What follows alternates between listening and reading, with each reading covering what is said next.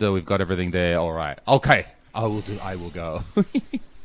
Hi, everyone. Welcome to the next episode of the Cathode Ray Podcast. I'm joined here by my friend Steve Nutter. Wow, Steve, that plastic surgery was amazing, mate. You're really looking younger, better, more attractive than ever before. Wow. Oh, really? No, I should work on my Southern drawl. I don't have a good Southern drawl, but yeah. Steve's not here. You're stuck with me, pal. Sorry. Steve's not here. We've got Roger, the 8-Bit Esquire, who's joining us. Steve's really busy this week. He's been doing all sorts of work. So Roger's agreed to jump on the podcast. We'll talk shit for an hour. But what's the local time for you, Roger? It is 6:05 a.m. Eastern. But this is no big deal, man. Like I don't know if you. I've got a 9-month-old. I've got a 4-year-old and a 9-month-old. And I'm up early, man. Usually the baby has me up at about 4:30. I've got my morning routine with him. I make a bottle. I feed him. He usually falls right back asleep.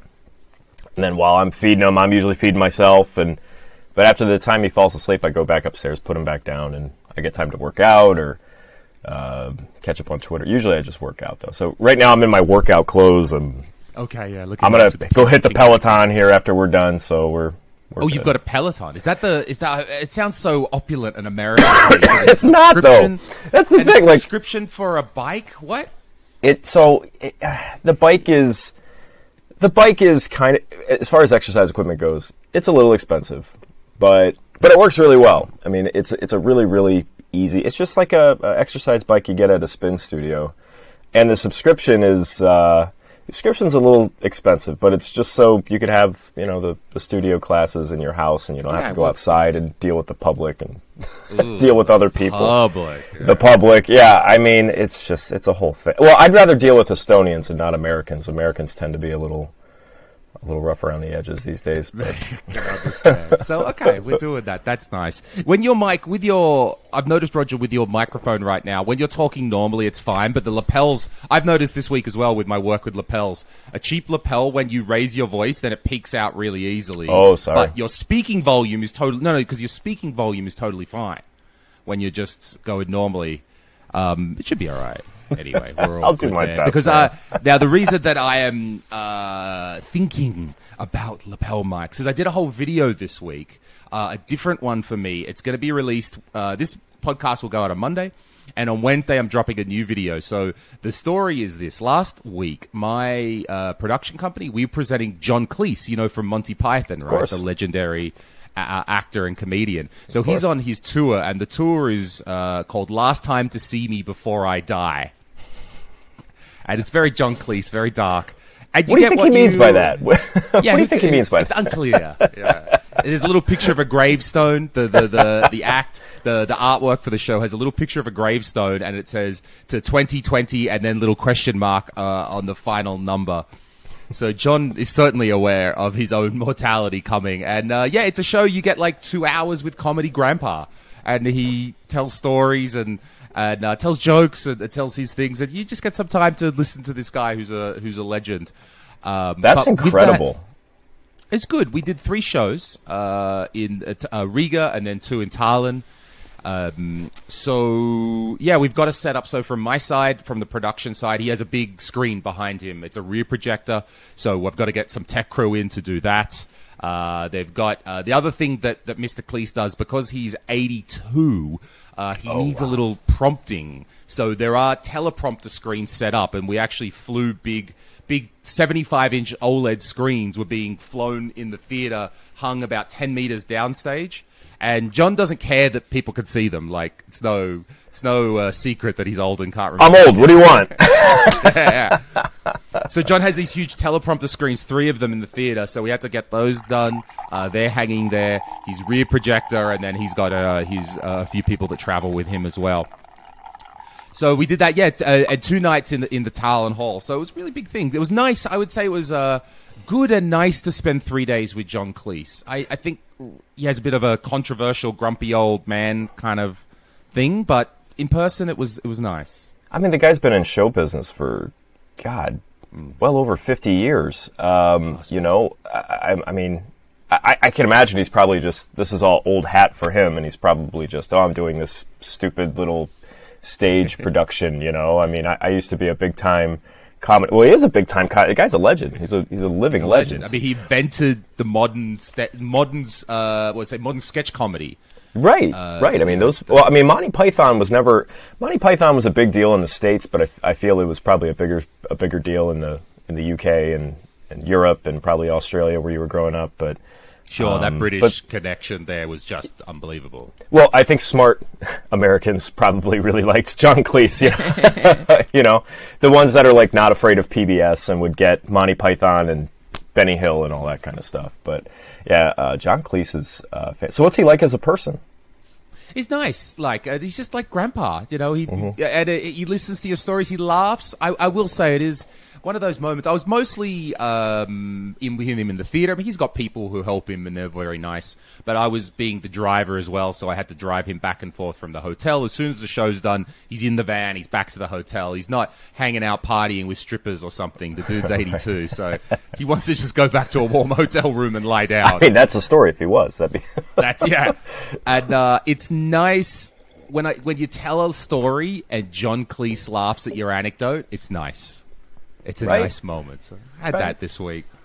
So, that's funny. Comedy Grandpa going around the place. And one thing also, maybe some insight, this will be an interesting one, your take on this, Roger, is autograph hunters are weird to me. There's still people that want autographs. I don't understand the concept of an autograph.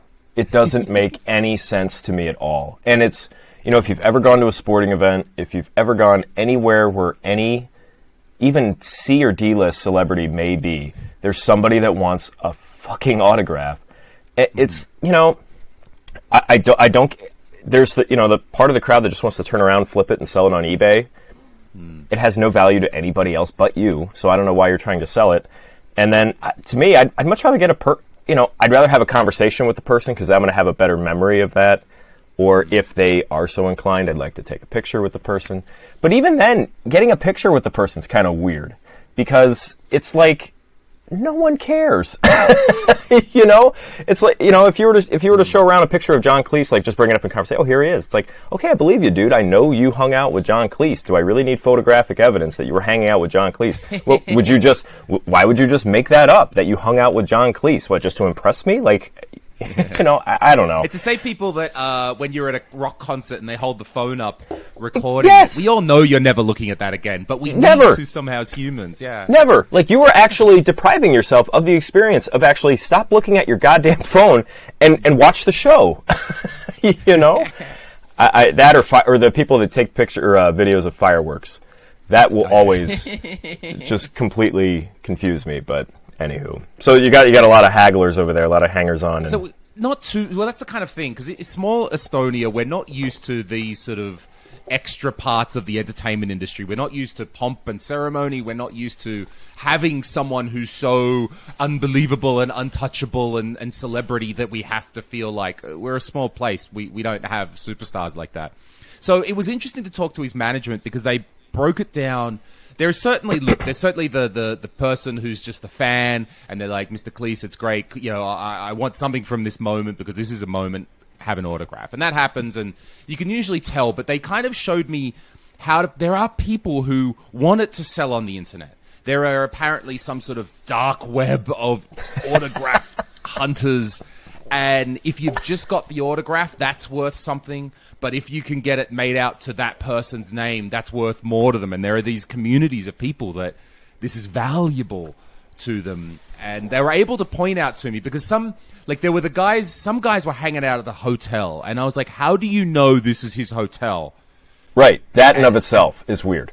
And they were saying, well, maybe there's only like, let's say 3 hotels that are at John Cleese standard in Tallinn, if that. So they all have different people at they know the showtime. They can work backwards from that, and they'll have someone's. And I'm like, what? These people are in Estonia already, or they've traveled to Estonia? That's so weird. It's being sold, and they pointed out as well, like the guy's like, hey, can you sign this? And he does that, and he says, oh, and there's always a second one, and it's always for the fiance. And lo and behold, he does the first one, and the second, oh, this is for my fiance. She's a big fan, and I've got to in that moment, it's almost like playing bouncer as well, because Sure. don't get me wrong, I'll tell these guys to fuck off in a second. But then I have to watch the artist. How's John? Is he, is he warming to this situation when someone's just approached just on the street, or is he not having it at all? And if he's not having it, then I'm in there in the front of them going, mate, nah, get the fuck out of here. If you're John Cleese too, you got to be thinking like, okay, on this leg of my tour, I'm going to Estonia. This will be a nice, quiet. I won't have to deal with any of this nonsense.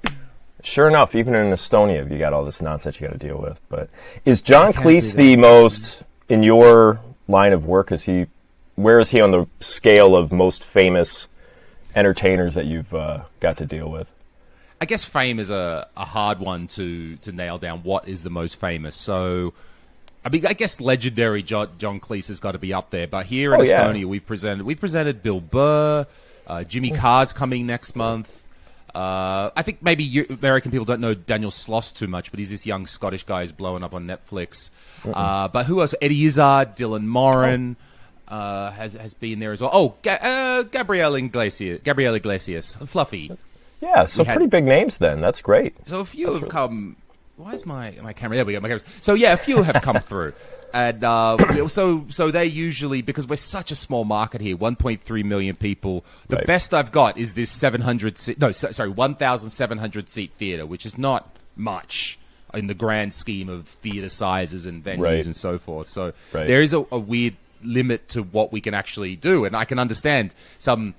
Well, one of the difficulties with this is, it's cool that the artist wants to come, appreciate that they want to get out into Europe and go to the wilds and the edge of civilization and so forth. It's still show business, though. And what I find is that any offer from American television, or almost any offer back home, is more money than what we can pay them here with our meager small theaters and also income. So often we get cancelled. I don't like the Americans, because often if they get a better offer back in LA, bam, they're back there. Of course. But that's just it. It's not even just LA. Like in America, it's not uncommon to see a fairly big name comedian show up at just like a random college campus and just play, just play like 2,000 people or something at their student union or something like that. And that's, I don't know what you guys pay. I won't ask, but I mean, colleges will pay big money to have their students to have like a event night like that and have someone like, sure. Oh God, I'm trying to think of when I went to college who we had. I mean, we had a couple comedians that did show up, and you're competing against that too, even, which is a pain in the ass, but. Yeah, I guess, even as you said, oh, it's my college campus, oh, it's where the kids go, and you're like, oh, and 2,000 seats. And we're like, the biggest hole we have in this country isn't even 2,000 seats. So I do understand that, okay, there's different economics at play here, and if you're an artist, okay, you've got a family to feed as well. They're not all, just super rich, throwing cash in the air. So you get them if you're just fortunate enough that they're doing a European tour. And hey, okay, I'll add one more date to Estonia. Why not? You've got how many seats? Okay, cool. Yeah, why not? I'll do that. Yeah, if the dates work or there's something else. So we're not typically bringing them over. Maybe 10 years ago when there was, now Europe is a little bit established. Now the American market, in my perception, has discovered there's a place called Europe. There's even a couple of cities. I don't know. There's England and then there's I don't know. Over there with the continental breakfast. And there's a couple of cities that'll pay big. You can get a decent arena in maybe Berlin or Munich, Stockholm. There's some big cities there, and then there's the fringes off in the edge here. So it's not so typically, and the way. I mean, I'm not going to comment on the incomes, but typically the way it works is that it's some sort of profit split. So the way most European gigs go is it's done on a shared budget. So there's a whole amount. There's all the ticket income. Yes, we add up all that money that comes in. Expenses, that gets taken off. And then there's a profit amount for that show. And there's a pre-agreed percentage that the local promoter will get out of that. And then the artist and their side get out of that. So there is somewhat of a financial motivator for me to sell more tickets, but showbiz being showbiz, that amount that we get, that percentage that we get from the cut is being screwed down and down each year. And it's also part of the reason I'm not doing so many big Americans anymore, because I get it, show business fine, and they turn the screws on us over here. Now, we are commodified a little bit. We're just a place now to come. It's a universal law that Americans will ruin whatever you have going on. So even your comedy act there in Estonia, we will figure out a way to ruin that. I wanted to ask you, Lewis, if I may. So, and I apologize to all of your regular viewers if this is coming up, if it's come up in the past. I personally just don't know. So you grew up in Australia, and you emigrated from Australia when? I love the term emigrate because usually when you say people who are moving permanently or some sort of maybe refugee or someone who has to move, they immigrate. For me, I was that dickhead Aussie backpacker guy in 2006. Like, mate, yeah, I'm gonna go to Europe and live in hostels and shag the birds. You had a backpack and a guitar and a dream. That was it. That was absolutely, yeah. We were those. There was three of us in 2006. We landed in Frankfurt and we were like, bring on the bring on the schnitzel, bring on the pork roast, bring on anyway, bring on all the German food. Bring on the pork roast, yes. Bring on the pork roast, whatever oh my god, the meats. You can just walk into this meat establishment on the street in Frankfurt and they're just serving you bits of meat on bone roasted. You're like, this is it. So in 2006 you were how old in 2006? 26. 26. Okay, you're Australian. I mean, you've lived in Australia most of your life. I'm assuming you're a pretty young guy. I'm going to put you at late 30s. You're probably my age. Not too bad. I'm 42. You're 42. All right, you look great. I'm 39, and I look like I'm 50. I look like I'm a cancer patient. I look terrible. Use the correct moisturizer. That's. Oh, is that what it is? No, it's not just it. It's your freaking Australian genealogy. Okay, so here's my theory about Australians. Are you ready for this? Okay, let's go. History in the United States tells us that Australia was founded, obviously there's Aborigines and there's atrocities there. We won't get into that. But sure. You have the Crown sends all of their very dangerous convicts to Australia. And they say, let's get these horrible, despicable people the hell out of here. We need to send them to Australia. And they're just going to, take care of themselves out in this remote island out in the middle of nowhere. It's 1,000,000 degrees. Fine. Sure. That's what history teaches us. My theory is the king whoever the king was at the time, was probably not attractive, as most British people are. And the king wanted a attractive woman to be his wife, and she probably besmirched him and said, no, I want nothing to do with it. The king, in his fury, decided, I'm going to send all the goddamn attractive people in England to this remote island. I hate them all. Screw the perfect people. I want them the hell out of here. So they all were shipped, right, to Australia. So now you have this continent of just super attractive people, and they're all milling about having an orgy, and they're just producing more and more attractive people. And then it takes 100 years, and then all of these attractive people decide, we're going to invade the United States and take over Hollywood, and we're going to be in every single movie.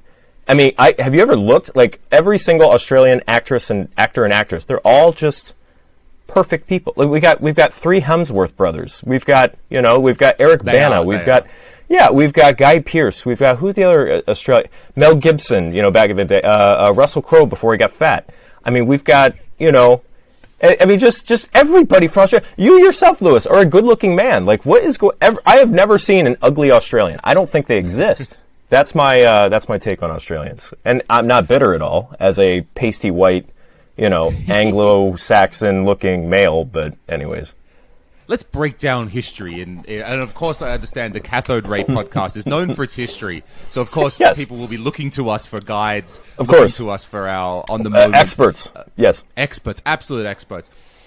I think it's odd. If we go back to 1788, that's when the first fleet, we say, when they first 12, 9, I wasn't listening in school, a whole bunch of ships, the first colony arrived. They'd mapped it out.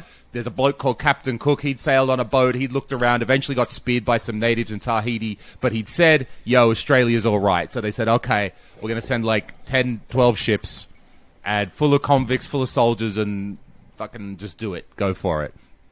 Back then, I mean, England was rancid. I mean, you might think as an American person, England's pretty rancid right now. We're talking the teeth hanging out here. How you going, love? trash piled up on the street. Right. Dark and dingy.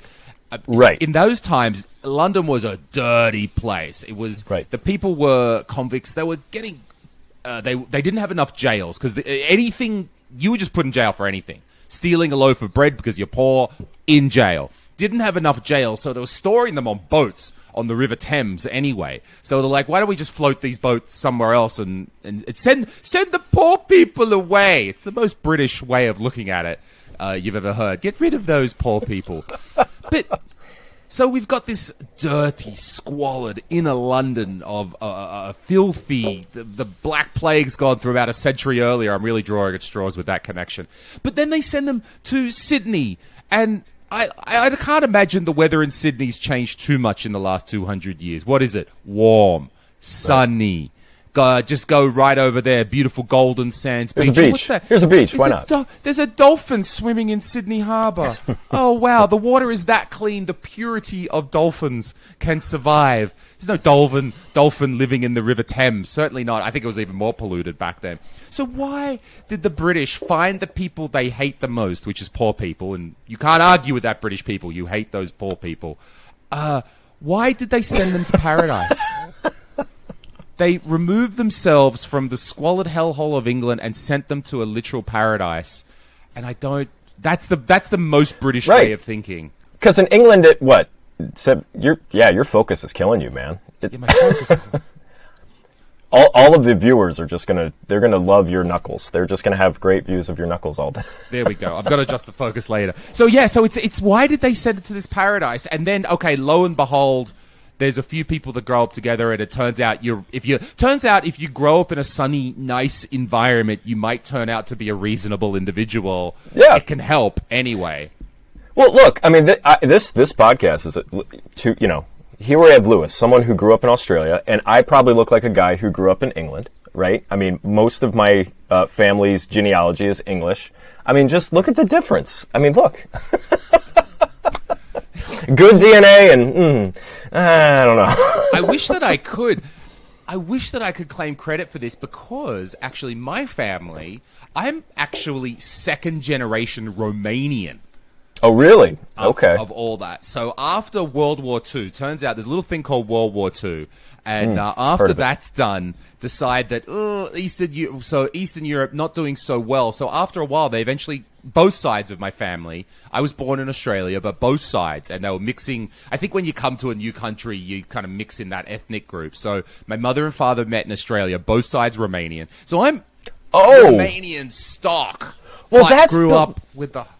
Well, you're kind of like a super soldier then, because from what I remember, every 4 years when I watch the Olympics, I see the Romanian team come out, and I'm like, they're pretty good looking, the Romanians, you know? They got the Romanians, they got the Russians, you know? They've got like that, I don't know. You just got great DNA, and I'm very envious of it. DNA is right? okay, you just needed to go to the sunshine a little bit. And the Australian accent is a weird one, because the reason... Okay, now we're going deep into the history of it. You know, I came here for CRT, and I got Romanian DNA. This is weird. Yeah, Romanian DNA. So the reason the Australian accent... See, there's one thing, Roger. So you said at the start of the episode that when I was accusing you of looking and sounding like Steve Nutter there, you said you couldn't do the accent, which is pointing out that Americans have vastly different accents depending on the corner of the country that you came from. And as I've understood, that's because, I mean, America was founded a good 100 years before. So you've got as I've understood, very isolated pockets. Some people went to the South, some people went to New York, maybe someone's landed. So you're developing independently. Australia was all based out of Sydney. It wasn't just like the Perth guys over the other side. There was some colony there. It was like based out of Sydney. It wasn't just some independent Christopher Columbus motherfucker just setting up in Perth, right? So everyone's come from Sydney. So we all talk the Sydney accent. And then you've got all those criminals, the Irish, the English, the Scottish people, some Italian. You've got all of that mixing, and it's all coming from one place, and that's what's forming the Australian accent. I heard an Irish guy yesterday. I met him. He spoke very gentle. I would say gentle. It wasn't laddie to be sure, Irish yippity-dee. It wasn't this. It was very gentle, and he was really close to an Australian accent. I didn't want to insult him by telling him this. So... When you shave Scottish, when you shave Irish, when you shave a little bit of continental accent, it all gets blurred into fucking this, mate. This is what happens when all you bloody Europeans get together and start shagging. Then this bloody accent comes out, mate. Fuck. But it's a great accent. I don't know. I'd much rather have that than... I don't know. I get told I have a true Midwestern accent, and I don't know what that means. There's varying degrees of Midwestern accents. Like, if you get... You know, if you get up to Minnesota, it's like, oh, don't you know? Yeah, over there, you're basically Canadian at that point, which makes sense. Then you get to Chicago, and it's like, it's just yeah, get your jacket over here, go park over there, eh? And no, that's Canadian. How does the Chicago accent go? It's yeah, I think my root word. You always have a root word that brings it out, like jacket. They do something with the A and they stretch it. Bears, jacket. Okay, yeah. Go down to Dearborn, and then there's the deli where you get the good hot dog. You know, that's kind of Chicago. And then you get to where I'm from in Michigan, and it's kind of like a mix of them both. Like, if you ever hear our governor talk, she's always like car. That's her word that springs it. It's car, and it's just not the most attractive accent at all. I actually like the Southern accent. I think Steve has like a really subtle Southern accent. Like, there's a bit of a drawl to it. It's not all twang and stuff like that, like most Southerners, but it's got a little subtle drawl there. It was a pretty good accent, and I can't do that, unfortunately. But anyway, sorry for just throwing that thing into the gutter. No, it's good. Accents there. But what I want to talk about, Roger, is so give us your update. Give us an update on what has been happening in retro gaming this week. I know you follow Fanboy. You used that word, not me. I didn't say such things. Hype Man. You that. So some updates this week. I know Mike Chi had something. And tell us, actually, before we go to Mr. Chi, tell us about what's up with the PC Engine to USB adapter. The Robert Dale Smith. Have I said that correctly? Robert Dale Smith. You mean this little device I have here in my left hand? Yeah. This is the USB. I'm probably saying it wrong. I think it's PCE to USB. It's a little device. I think it's a Raspberry Pi or Raspberry Pico that is just within a 3D printed shell. Okay. That Robert has modified. He's put the DIN connector for the PC Engine on one end, and he's put a standard USB connection on the other end, and then he's got a USB mini adapter on the top. You plug the PCE connection into the PC Engine, turn it on, and you could put any USB-based. You could put a USB cable into this if you want. If you have a hardwired controller that has a USB. You could put any kind of USB adapter for any wireless controller, and it works with dozens of different controllers. I haven't had the time to test everything, but most things I've thrown at it, it works, and you can play PC Engine games wirelessly. Finally, I mean, Blue Retro's put out a Bluetooth style connector, so you could play Bluetooth controllers with it. I'm not a huge fan of Bluetooth. I'm not as sensitive to lag as most. There's a lot of people out there who just refuse to play with Bluetooth because it's too laggy. But even I have my issues with Bluetooth. Even just playing like PlayStation 3, which is Bluetooth, I just noticed the controllers are a little laggier than, say, the Xbox 360 controllers. So I prefer to have it.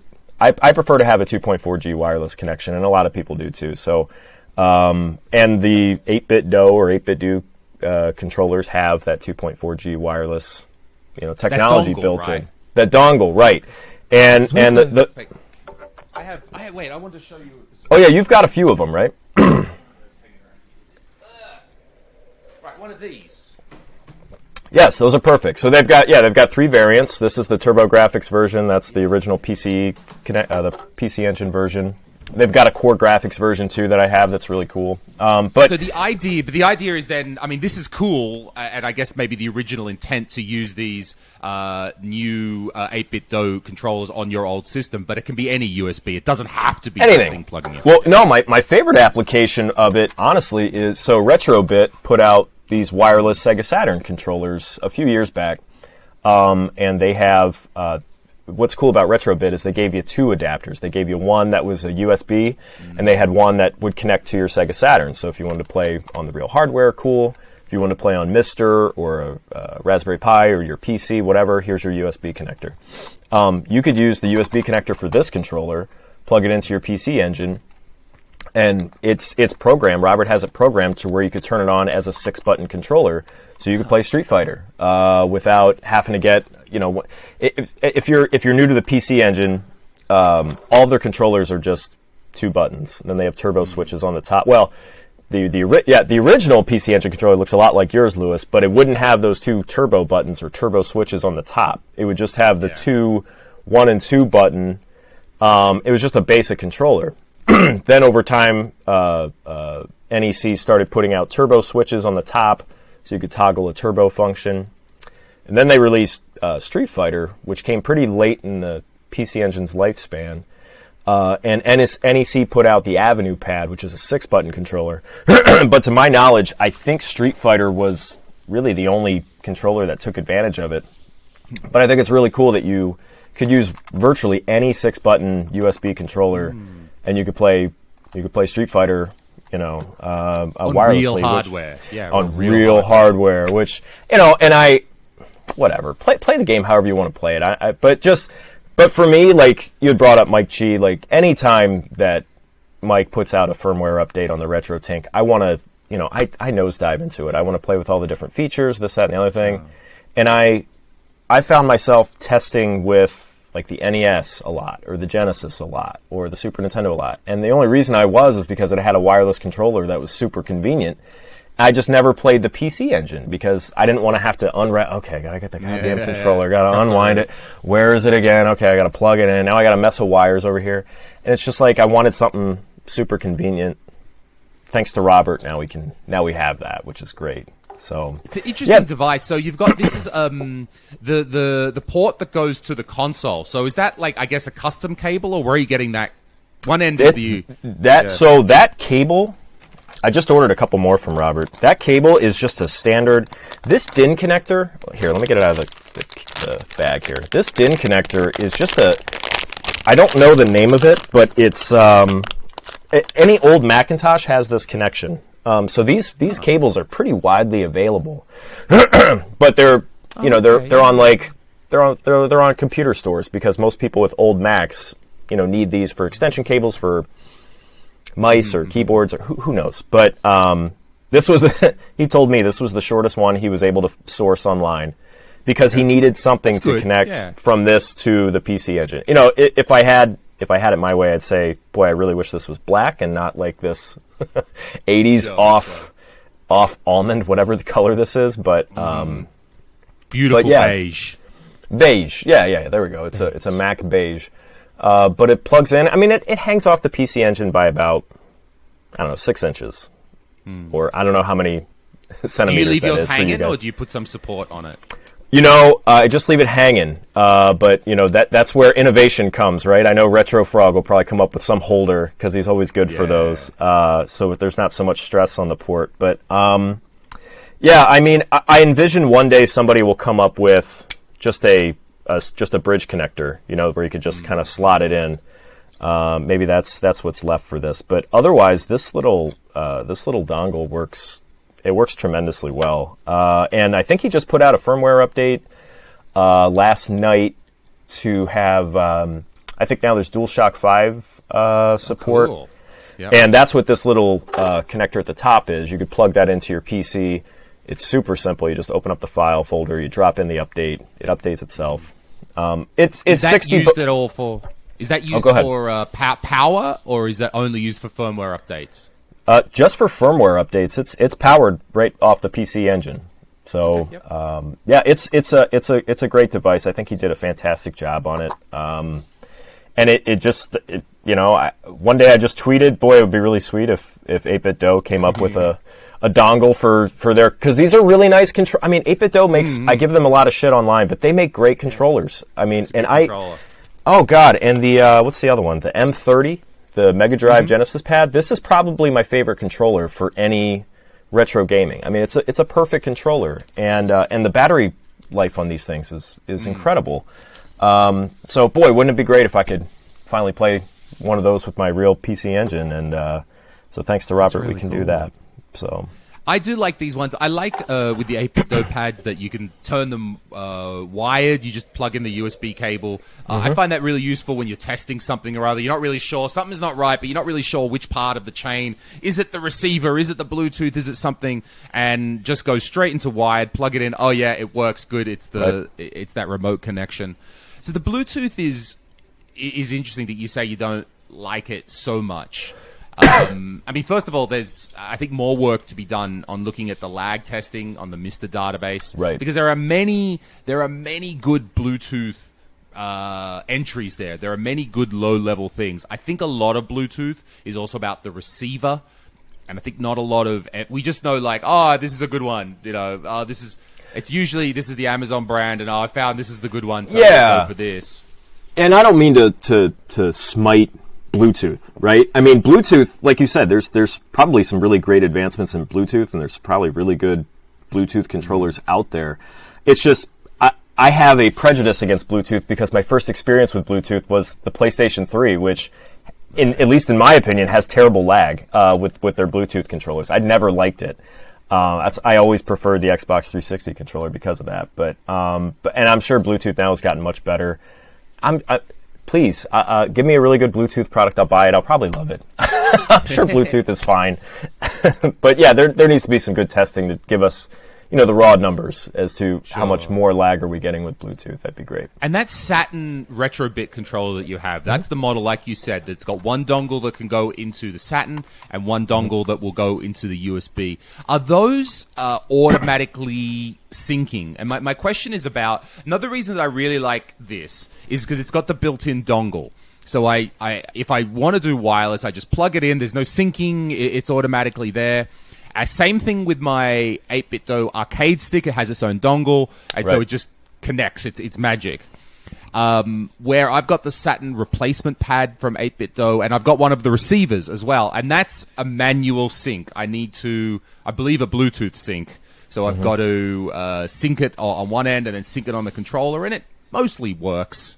But it always takes a bit of time, and you've kind of got to learn these weird button combinations. Press, Lewis, I think on the 8BitDo end, or 8BitDo, however they pronounce their name, I think the syncing is done at the factory, which is probably why you have such a real easy experience whenever you try to connect it, because there are you could use whatever connector you want. If you have a USB NES controller that 8BitDo makes, you could sync these two together if you want to. You're not just stuck with the adapter that came from the factory in the box. But but yeah, really, wait for a second on that one. So if you had are you saying, so the dongle that came with this one, right? It's possible to reappropriate that dongle for another controller. That's what Robert has found. Yeah, he was able to sync. Now when you buy these things, 8BitDo has a number of listings on there. I think I got them off Amazon, but you could buy. I've always just bought the connector that fits into the original hardware, but you could get the separate adapter for the USB dongle, and any of those USB dongles will work with any of their other 2.4G wireless controllers. So you can cross, connect them, which makes sense. I mean, because most people that are buying them for the USB dongles are using them for MR or Raspberry Pi or a PC, something like that. And yeah, you could use those interchangeably. But to answer your question about the Saturn one, there is a little bit of, every time you turn on the Saturn, it doesn't, at least from my experience, it doesn't remember the last controller you paired. You have to go back. Is that true? I think, no, maybe it does remember it, but that first time you do have to sync the two together. But it's not hard. It's literally just holding down a button for, a second and a half, and then holding down the other button. Okay, we're good. And then you're back in the game. Actually, wait. I want to do one more thing for show and tell time here. That's what I love about your podcast. It turns into turns into show and tell at some point. Look at this new thing I bought. Isn't this great? the reason that I'm coming to this, because there's something I don't know. So I didn't get onto yet that when I was talking about I had this big John Cleese theater and there's a rear projector and there's 1,700 seats and it's a massive thing. So what I also did on those days was on the second day, the theater was empty. It was all set up. All the gear, all the professional gear is there, and no one comes until 5 p.m. because there's nothing to do. So Right. I went in a few hours earlier, and I've got a video that is ready to go next week where I get into the rear projector in this huge theater. I lag test the projector. That's right. I saw this. So we see that. I lag test the projector, and then I'm in the hall, and I go through this massive theater, and I sit in various seats trying to see how I'm playing, and I play a little Mister in this massive room. And what I discovered was the 8BitDo arcade stick with its own 2.4G dongle. So no syncing, it's just automatic, Right. as you say. This worked really well and went far. On the other hand, I'm using... This is a regular Saturn controller with the 8BitDo replacement PCB. Oh, okay. So Yep. you open it up, you put it in, and I'm And unsure... you put that in yourself. You installed that, and okay. It's a regular Saturn. It's a genuine Saturn shell with the PCB. And then I think you were sort of referring to this. It's this dongle here. Yep. Now, I suspect, though, that even though they're both 8BitDo products, I think these are talking over Bluetooth anyway. It could be, Lewis, because they sell Bluetooth products as well. I'm not sure. And boy, I don't know if the controllers have both technology built in. I'm not entirely sure. I know Right, some... that's what I'm a bit unsure about as well. Yeah. You know, and you're right, because I think they do have it's just the PCB. They don't sell the standalone Saturn, because I think Retrobit has the contract with Sega to produce these. I'm not sure about, the PCBs, if they also put Bluetooth technology in there. You're probably right. You may be right. I need to look up that. I'm a little unsure which technology it's using. And my point is that I discovered that when I was using this combination, the reach was much less. Like half as much. So I know the distances that I'm talking about are still larger than anyone's lounge room, even your lounge room, Roger. I know, no doubt, big in the Roger Palace there. It's very small. What are you talking about?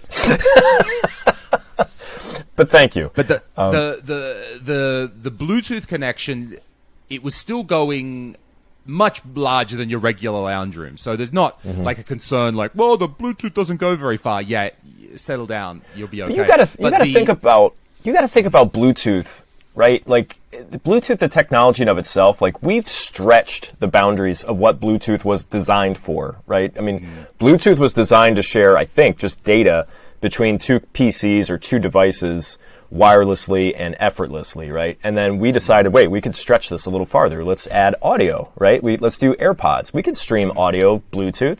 And now we've got these very sophisticated input technologies we could cast over Bluetooth. And when you think about what Bluetooth was actually designed for, we're actually asking Bluetooth as a technology to do an awful lot. And yeah, it's very convenient, especially when you pop in your car and your phone's already connected, and then you could stream whatever podcast or stereo you're listening to. And so it has its limitations, but we're asking it to do way more than it was designed for. So I kind of give Bluetooth a break. Whereas the RF Radio Free 2.4G, that was designed to do exactly what we're doing with it, and that's why you're going to get a lot better performance out of it. At least I'm not an engineer. I'm an idiot. Take everything I'm saying with a grain of salt. But You're good. But at least from what I've read, that's why we're getting the numbers we're getting, or at least the situations that you're seeing, Lewis, with those different technologies. In my mind, Bluetooth is good in your lounge room, in your one room place. That I just don't want to be like you. I don't want to sit so close to the TV, but there's a couple of meters in between us. There, it's like when you start going more than meters, when you start going across rooms, then this is where the Bluetooth technology, I think, anyway. Yeah, it's not. It's real forte anyway. Right. But that's pretty cool. So how is the lag on that project? Because, I have no interest in getting a projector, but I know a lot of guys, oh, wow, I got a 100-inch screen on my wall. Let's play Mario Brothers, I think I watched like a My Life in Gaming video. I think Tri did he tested various different projectors and stuff. It's been a few years since I've watched that, but my takeaway was, there's a lot of lag in these things. So what was the lag in yours that you found? I think also we need to remember that what Tri was doing, and actually up the top there, I don't know, you can't see, but I've got a little projector in this room that I've been fooling around with, and I lag tested that, and it rolled out at about 40 milliseconds, so quite significant, about 2.5 frames. Yeah. And to lag test, like they show in the My Life in Gaming video, you can actually just hold the Time Sleuth up to the projector, and that's how Which is really cool. It's a little bit like the angle has to be right, and you have to kind of hold it in exactly the right spot, and then you'll move it, and it'll bump it. It won't be right, but so I was using a mic stand actually, and I showed in the picture that I mounted the Time Sleuth at the top of a mic stand, and it was able to sit in front of the projector at exactly the right spot. So anyway, here when I do the test in my room with this consumer projector that must have been in a school or an office, 40 milliseconds. But then when I was in the big hall, and this is a $50,000 projector, Panasonic DLP. Right. Consumer grade, right. Or very professional grade, yeah. I know. That was only 20 milliseconds. Not bad. Not bad. 20 and 1080p, 720p, 480p, all most people won't 20 notice milliseconds. That. No. This is totally acceptable. And this is also an environment where that projector makes no promises about input lag. It is meant for video. It is meant to be used as a massive-ass rear projector to show videos to some people. It's making no promises that it has to have low lag, but it turns out it does. Well, I mean, I don't think any projector makes any promises about lag because none of them are being used for that purpose, right? I mean, they're all being used to show a PowerPoint or a movie or something like that, you know? Right. So the fact that you're getting about a frame and a half, that's pretty good. That's so really I suspect good, actually. that it seems to be with My Life in Gaming and the brief that I've done, your consumer projector probably has a lot more lag in it. I've only tested a few now, but I would say you watch out on the consumer ones. That's where you need to watch. But also, like, I'm playing this on a big screen in a big hall. The video that I make, I sort of make fun of myself because I do the lag test. I see that it's 20 milliseconds. And then I sit down and play a game in the audience, and I'm like, this is spongy. And it takes me the course of the video, and you see my mind finally opening up to understand it's not projector lag that's making it spongy. It's the 2.4G... Right. This controller being too far away, which is my whole rant about Bluetooth is really meant for shorter spaces. It's true. And when I switched to the 2.4G dongle with the arcade stick, I'm in the back of the hall almost playing Street Fighter, which is not an ideal way because it's really quite small. I'm sort of playing like this. It's not the best way to play, but it was cool anyway. So let's just go out and say it. Let's just say Bluetooth sucks. Can you just say that? Yeah. It just sucks. So just just avoid My name is Steve Nutter, and I think Bluetooth sucks. Poor Steve. Bluetooth's great, but like you said, it's just tempering expectations. You know, you just got to know the limitations of the technology, and I think you discovered in your test what the limitations of Bluetooth are, and when is the right and the wrong time to use it. I mean, you're already getting enough lag from the projector in of itself. Why do you want to introduce something else that adds even that much more lag to the experience? It may become spongy, like you said. But then you tested, I think it was yesterday or maybe the day before, you had that Dell monitor, that 2007 what is it, FP, I think is the model number. Yeah. So how did you pick that up? You just found it at a secondhand store, or what? What happened with that? Yeah, this is the model that I've had for a couple of months now, for quite some time. And I don't know, I'm just sitting here. I was testing something. I wanted to test something to check there was no lag in the middle of it. And then I got into it. Oh, yeah, that's right. More show and tell time. I found these real cheap. It's a Extron matrix switch for VGA. Yeah. So it's got multiple inputs, multiple outputs. You can assign anything to anything. And I just wanted to check that it was lag-free, and yes, lag-free. So yeah, then this 2007. So what to do with this? This monitor here, it's the 20-inch, and the 20-inch is a bit rare. It's not very common. I found that the 17s and the 19s are really cheap. They were really commonly used in offices. So they're dime a dozen. You get them for $5, $10. Yep. Really, really cheap. And they have a reasonable response time. The 17 and 19s have a 5-second. But this 20-inch is a bit, I don't know, this is the biggest the biggest 4x3 monitor that Dell ever made. It's actually 4x3. The 19s and the 17s are actually 5x4. Yeah, 5.4, yeah.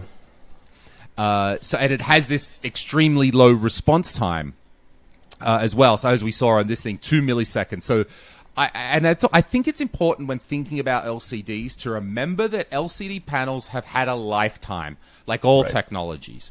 And a CRT that we still love, I see some CRT from the 80s, some early CRT, maybe an early Trinitron, and this is really still something to collect, something to have, something that could still give you a reasonable result and feel that. But those early LCDs are just gutter trash. Junk. They're junk. Absolute junk. I can't see a way that we're going to have some sort of revival where we miss the hazy, the motion blur, the slow response times of those early LCDs. I don't think they're coming back. Especially those early LCDs where they were trying to bridge the gap between digital and analog, and they started putting in all of those analog signals in them, and there was so much goddamn lag in those monitors. I just went to a buddy's house. He's got kids that are about my age, my kids' age, so they were playing, and he set up his NES to this old 4x3 LCD monitor. It was some off-brand called like Apex or something like that. I think they sold them at Walmart back in the day. And it had an S-video connection and a composite connection in addition to a VGA connection. So he had, his composite into the NES. And he had Mario Brothers 3, which I've played Mario Brothers 3 for probably most of my life, right? I mean, it's probably one of my top 5 favorite video games. So I know this game like the back of my hand. I know when to execute every jump perfectly. I know I could play the goddamn game, Lewis, with my eyes closed, okay? That's how much Super Mario Brothers 3 I've played. I sit down to play this game, and I am dying without much effort. I'm dying. And it's because there's so much goddamn lag on this thing. And I was just like, I turned to him and I'm just like, how the hell are you playing this on this monitor? And he's oblivious because he hasn't played it since he was 8, and he's playing and he's like, what, man? I think this is fine. So I didn't, I'm sitting there, I'm on my phone. And I'm just, hey, Mike, what's your address? Okay. Your zip code? Yeah. Okay. All right. You gonna be around the house by Monday? Yeah? Okay. And I sent him a RetroTink 2X. I bought it for him. I sent it to his house. I'm like, plug this into your flat screen, be done with it. Just throw this thing out. Get rid of this goddamn thing. And he wrote me back when he got it. He's like, this thing's terrific. This is amazing. So, I don't know how I don't want history to remember those monitors fondly at all. They're the worst. And so these, by the time you get to by the time LCDs are switching from 4x3 to 16:9, by about that time, that is when I think LCD technology got pretty reasonable. And that's when this monitor is from. It's the last 4x3 that Dell made, this 20-inch that I've got. And this is where we're clocking in at 2 milliseconds. Everything looks nice. This is an IPS screen, so it's a little bit more advanced. It looks a little bit better. Even back then, Dell were playing some fuckery that there are some of these 20 inches that are not IPS, and you can only tell by one code on the serial number or whatever the product number, this big long thing, and then the final letter tells you whether it's an IPS or an older technology. Right. So my one's, this one here is an IPS, and I'm thankful for that. So that my encouragement to people is get the final 4x3s. By the time the late 4x3s, the technology has hit, you're getting a 4x3, you're getting a square, even 5x4. Okay, it'll do. And the big thing for me is that it swivels. HP has a 20-inch, which is very similar from what I've heard, but doesn't swivel. And you want that Tate. Oh, you want the Tate, of course. I'm sitting there like, why the hell do you want it to swivel? And of course, because you want to play, right. Oh, that's... Okay. There you go. Dell, I can... Whoop, we'll put that one back down there. Now you can play Raiden. There you go. Now you can play Truxton. Perfect. That's funny. So that tweet kind of... Yep, go. The only reason I'm familiar with that monitor is because that monitor is heavily sought after in the Arcade 1-Up community, because they like taking that monitor and sourcing it and putting it in their Arcade 1-Ups, and now they've got a 20-inch LCD with very, very low lag, connects really well to their Raspberry Pis or PCs, whatever they're putting in that Arcade 1-Up. So the mod community, that's why I think the price has gone up quite a bit, because after you posted that, I was like, oh yeah, I've seen that before. I looked, and they're asking for $350, $400 for that. What? For that What? Yeah, so there you go, Lewis. I'm sending this thing to America. Fuck it. Yeah. It's fetching quite a bit. But like you said, the 17-inch, the 19-inch, those are dime a dozen. They're quite and acceptable. They're 5.4. I've tested them. They're 5.4, so yes, you're a little bit off, but they're definitely 5 milliseconds as well. I've put a time sloop up to those ones. So if you can find those because they should be $10. Yeah, they are. I've never seen one over $40. I mean, they're generally pretty cheap, but that's a nice little. So, but just every time you look at it now, you're like, I could get $400 for this thing probably. Same time I'm sitting. Well, there's the 20-inch BVM sitting in the background there. So yeah, that's a car. You could buy a car for that. Go ahead, sell that, Lewis. What are you doing? That's funny. So yeah, that's. As far as retro goes, I mean, that was the big thing that came out this week, at least for me. We're still all anxiously awaiting the Tink 4K. I know Mike's hard at work on that. He'll send me a DM, a little sneak peek of what's coming up, and that I think that device is going to literally change every. I mean, the Tink 5X pretty much changed everything. I mean, we are getting so close to replicating the CRT experience on a digital end. That is just incredible to me. I mean, what he's done with those scanline filters, you could put on the PVM 600 filter on the RetroTink. Because my PVM's a 600 TVL. They look identical, especially now that he's integrating HDR, really brightens the LCD screen or the OLED screen. You're getting that perfect black frame insertion on the OLED, so now motion is looking that much closer to CRT. That was always the biggest knock against flat panels, is you're still going to have that inherent motion blur, and it's just, and you don't notice it with all games, but games like Sonic the Hedgehog or Super Mario Brothers, when they just go across that 2D plane, you do notice that ghosting a little bit on an LCD, and it drives some people nuts. Other people would never notice, but man, we're almost there, and I think now with stretching that 240p image to 4K, that scanline filter is going to be that much more defined, and it's going to look that much closer to what we're looking for. And this is like the most niche thing ever, right? I mean, the vast majority of people aren't going to care. They're just going to go, "Wow, look how sharp that is at 4K." But absent light guns, I mean, we're pretty much there. And it's such a cool development in such a short period of time. I mean, you got to remember the RetroTink 5X came out, I think, it was April of 21. So, we're a year and a half out. It's been around forever. Right? Doesn't it feel that way? It's only been a year and a half. And now Mike, I always made fun of Mike. I'm like, why are you doing this? Like, you put out a product that's the best on the market. Everybody loves it. Everybody wants to buy it. Now you're just going to, at the sacrifice of your own profits, now you're going to make a new product that now everybody's going to want to buy that one. But he sees that everybody wants it, so he's going to put it out there. I think it's a really cool achievement. So I can't wait for it. I have a technical question, and I understand. You've already said you're not the technical guy, but see if you can fill in some gaps for me with this. So even right now, the 5X is getting really close, as you were saying, to looking like a PVM. You said you were putting them together, and you're getting a very similar, extremely similar result. Is that what you say if you side by side them? Very, very, very close, yes.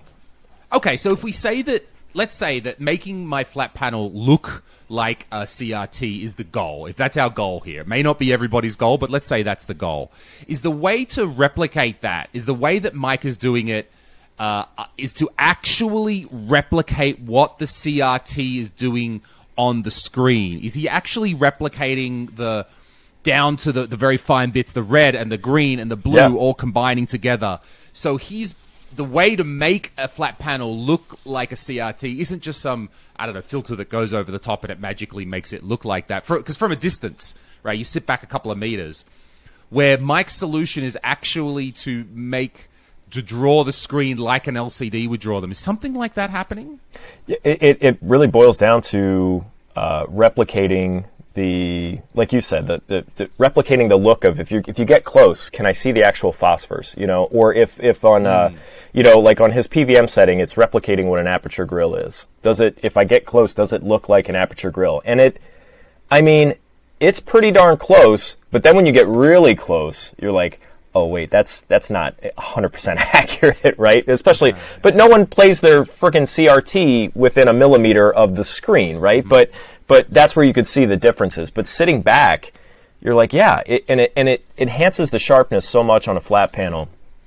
I know I don't play with the shadow mask filter that Mike has, but a lot of people rave about it, especially a lot of people that are just used to playing on arcades and things like that. They just swear by it. But I think that's really where the key is, because we've had scalers for a while, right? I mean, the FrameMeister was out in 2009, 10, something like that. I can't remember. Maybe a little later than that. But that would just draw a scan line across the image. There was no number one, there was no demand for someone to go, yeah, but could we make it look more like an aperture grill? Nobody actually wanted that technology. And then Mike started, and there's probably a million people watching going, you idiot, there was somebody for RetroArch made this, filter, and it goes on the Raspberry Pi or it goes on the PC. It's been emulated for years. It probably has been, but Mike's the guy who said, let's put it in an analog to digital scaler for all this real hardware. And now, I'm pretty much replicating the CRT experience on a flat panel, which the only difference, Lewis, to me, I think we're not quite there yet. And it comes down to lag. If we're setting up the flat panel to look just like the CRT, we're introducing HDR. We're improving on motion blur with black frame insertion. When we're doing all of that by injecting HDR into the image, you're adding lag, at least from my testing. So, if you play the RetroTink just normally, SDR, you're not adding HDR, you're not adding that black frame insertion. Mike is about a frame of lag, which is acceptable for everybody. Once you add in HDR to brighten that screen, I'm getting anywhere from it's over 3 frames of lag. So that's been my takeaway from my testing. And I do the lag test with the 240p test suite. I run the flat screen, run it simultaneously with the CRT. I take a picture, and it tells you exactly where the frames are at. That's been my issue. I think we will see an improvement there with the RetroTink 4K, just because now you're playing that game on the native resolution of the panel, rather than letting the panel stretch that 1440p or 1080p to the 4K. That might be where the lag is being created. So Mike might be able to offset that number quite a bit now that you're displaying it at the native resolution. We'll see. So that's my only gripe. Is the lag when we're using these HDR techniques to produce a better looking image, and you said that, that's increasing the lag in the situation. Is that extra lag there coming because the RetroTink needs to do more processing, so it needs a little bit more time to leave that in the buffer to work on it? Or is it also when it hits the television, no matter what game mode you've got, it just takes longer to process HDR? I think it's the latter. Now, I'm an idiot, okay? So, but at least, but even just modern games, if you're going to play PS5 or Series X or something that has HDR support, the lag numbers are going to be a little higher on that HDR content versus the SDR content. So it may just be something inherent within the panel's technology. And now all these manufacturers are chomping at the bit to figure out ways to get that latency down on HDR on OLED panels. So I think it's the latter. Mike's trying to do, at least from what I've talked to Mike about, he's trying to do as much as he can on his end to try to reduce that number. And it's a shame, really, because when you do introduce HDR and you brighten that screen, it always has been, when you set the retro... Do you have a RetroTink 5X, Lewis? I don't, actually. I'm going to send you one. I'm going to buy you one. So, it really is. It's just fantastic technology. For $300, it's the best value in gaming. But he has this BVM filter, which is trying to replicate an 800 TVL BVM, and it looks so sharp. But the problem is the scan lines are so damn thick. It darkens the screen so much to the point where on SDR, when the TV is on SDR, I never want to use it because it's like I can't see the damn thing. It just dims the image so much. But then you inject HDR, now the screen's brighter, and you go, wow, this looks fantastic. It looks even sharper than, what I'm used to with the PVM filter I always use. And that's the shame of it, is it adds just that extra bit of lag where you're just like, God, it looks fantastic, but I just don't know if I could play that. I mean, if you're playing RPGs or something that who cares about latency, then I think it's perfect. But if you're playing like an action platformer, it might be a deal breaker for some. So is the theory that when Mike's moving to the 4K, that means we've got so many extra pixels, so much more over 1080p, that he can keep getting more and more detailed with the replication of the way the CRT works. Now it's pretty good, but with double or whatever it is, quadruple the amount, he could really replicate it. Yeah, and he's posted some. I mean, he's always good about teasing his stuff. I mean, he keeps posting these images of what he's doing real up close, and you could just see how much detail there is per pixel. It looks fantastic. And now he's adding more blur because everybody says, well, you got to blur it a little bit so it looks, it doesn't look too good. CRT still had a little bit of blur to them, and he's added that. But yeah, I think that's the goal, Lewis, is that the higher the resolution, the more and more detail he can get to the point where it replicates just those phosphors that you get on a CRT, which is really cool. And the black frame insertion, which if someone doesn't know, they're listening. So the idea is that some devices now, there's a technique that's starting to be used where to put to increase the frame rate and then put a black screen, black frame in the middle, which helps the screen. It stops it from ghosting and sort of it cancels out the last thing's pixels, and so the next one, so there's not this motion blur response time. But isn't that something that typically happens with 120 hertz, so then you can double it and it comes down to 60? Or how is the 5X dealing with this? I don't know if the 5X is dealing with it per se. Yeah, it's just the television is doing it. Like you said, the requirement, the threshold is 120 hertz television. You need that because then you're inserting that black frame every other frame, so it's down to 60. Okay. So it looks like just a 60 hertz television just looking at it. And all it is the black frame insertion is fine, but what it does when you keep adding that black frame every other frame, it darkens the image. And that was, if you follow John Linneman on Twitter, he's been raving about this for probably over a year. He says this is really the only gripe I have about LCD technology, is that there's this blur here. And most people who aren't PC gamers, we look at playing on a flat panel and we're like, what the hell are you talking about, John? But for PC gamers, they know that's where it comes from. It's PC gamers where they see the blur because they're so used to playing their games on CRTs, and then they make the transition to an LCD technology, and they're like, what is all this motion blur that I never have experienced before? And you might be a little more sensitive to it because you're sitting so close to the screen.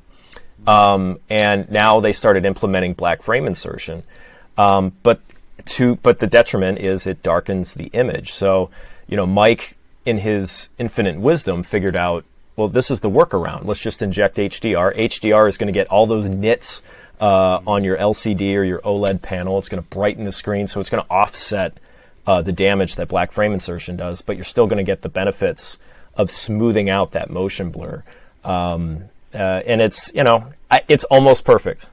Almost perfect. The problem is, at least from my experience, it's been lag. That's the only problem with it. So from the way that you're describing it, black frame insertion could come from two ways. Maybe a device itself outputs 120 hertz, and it turns out that when it's sending that 120, that every second frame is black. The other way it occurs to me that it could happen is the TV could just say, yeah, I'm a 60 hertz TV. Give me a 60 hertz, no problems. But internally, the screen can run at 120, and it takes the 60 and goes one from you, one black, one from you, one black. And then the TV itself could insert the black frame. Where is that? Is the TV doing it? In your setup, is the TVs do that? Is that how it happens? In my setup, yeah. My OLED, okay. I have an LG G1. The TV is inserting the black frame. It's they call it their LG Motion Pro. Every manufacturer has their own crappy marketing, but it's black frame insertion is what it is. It's all the same technology, and so it's being done at the TV end. It's not being done by any device connected to it. I think that's how it's done all the time, Lewis. I think every I'm not aware of any device, whether it be a PC or a console, that inserts black frames. It's always the panel. Wasn't the, and I'm really stretching at straws here, but wasn't that new OSSC supposed to do it? Not just the version that's coming in the future, but the one that Bob tested, that the creator of the OSSC made that little hat that's like the light version and sticks on a DE10 Nano, and you get your OSSC version. I remember Bob saying, like, I think it was coming to that device. Like, if any device is happening soon, he was going to try to roll it into that. But no, I'm not. Okay, we're not putting pressure. I am not sophisticated enough. I mean, number one, I'm not sophisticated at all. Number two, I don't remember. I think I do remember Bob doing that, but I try to consume as much of Bob's content as I can, but sometimes I miss things. So Bob says a lot of things. Okay, you don't have to listen to Bob all the time. It's all right. Well, maybe we'll wrap. We're just going a bit over an hour, so we might wrap it up there, Roger. Yeah, man, whatever. That's fine. Any final thoughts? Yeah, we'll do the quick hour. Final thoughts. Yes, you're a beautiful Australian specimen. And no, I wish you the best of luck with Mr. Cleese. Sir, he's a sir, is he not? Order of the British Empire, I believe he is. Well, he tells the story on stage that he's not a sir and he's not anything. They wanted to give him a CBE, which is a story. He tells this story on the stage. That they wanted to give him CBE, which is Commander of the British Empire. And then he apparently asked, well, can I call myself Commander? And they went, no. And then he said, what exactly is this empire that I'm commanding? And they went, Can you point to the tank that I get to command? Is there something out there? So apparently, as John tells it, they offered him a CBE. He respectfully declined in his own John Cleese way, and they have not offered him any royalty titles since then. What a shame. If there's anyone who deserves the highest of distinction, and, without getting into why do we still have a monarchy in England anyway? I mean, I made a comment earlier, like, I'm just blocking all of this stuff. I don't want to hear any more about the royal family. How do you feel as I'm sorry, you're trying to wrap up, but right. As an Australian who has some form of, I don't know. I know it's a sovereign nation, Australia, but they still have some reverence for the crown. Yes? I mean, there's still... Sure, so we don't have a president. We do not have the position of a president. We have a person called the Governor General, and then that person is the Queen's representative in Australia. They don't have much power. The last time they exercised their power was 20, 30 years ago. I'm thinking Whitlam, if someone's Australian. So they don't have that same... I couldn't tell you the Australian Governor General's name today, for example. And I'm quite sure... Could you tell me the name of the President of America? Well... Yeah, so to give you an example of how those two roles are seen as different. I am, I'm a white Australian. I'm an immigrant 2 generations ago. We said that. So I don't want to be here and be like, oh, they oppressed my people and so forth. I think Australia just had a nostalgia for the old girl. And I think now she's fallen off the perch. I think that's over. We won't have so much of that anymore. I don't have a fondness personally for the royal family. They're fine people. Sure, they do what they do. It's nothing like that. But certainly very sad that such a loved person has passed away. And we want to look at that. But she still represents an institution and an empire. And I'm no real fan of that. I think Australia should be independent. I think we should sever the... And there are not that many ties left. It's just the mind game. It's nostalgia. Not really changing much. It's nostalgia. Like, it's the affection for the old girl, as you said. I think that's pretty spot on. And I'm curious, all these other British, like the British Islands and all of these other former British colonies, if they're going to follow suit, kind of like that. Like, we had some nostalgia for the old girl, but we're done. I think we could be done. Hopefully done. And it doesn't really change anything. It's not like, oh, we're suddenly going to be poor because we got cut off or something. Like, guess what? They're probably poor countries anyway because the British Empire fucked everybody. But we said we weren't going to go to the politics, so all right. We'll wrap it up there. Sorry. I took it in there. Fuck the British. Okay, but I'm not... Maybe I can say... Anyway, I won't do accents. All right, everyone. Thank you very much for watching. Thanks, Roger, for coming on. I appreciate you getting up early and doing it here. You've got the kids' soccer game. You got the football game happening soon. That's right. I believe That's right. Couple hours on that. Couple hours. All right, Lewis, thanks for having me, man. I'll do it anytime. Thanks so much. Thanks for listening, everyone. Bye-bye. Bye now.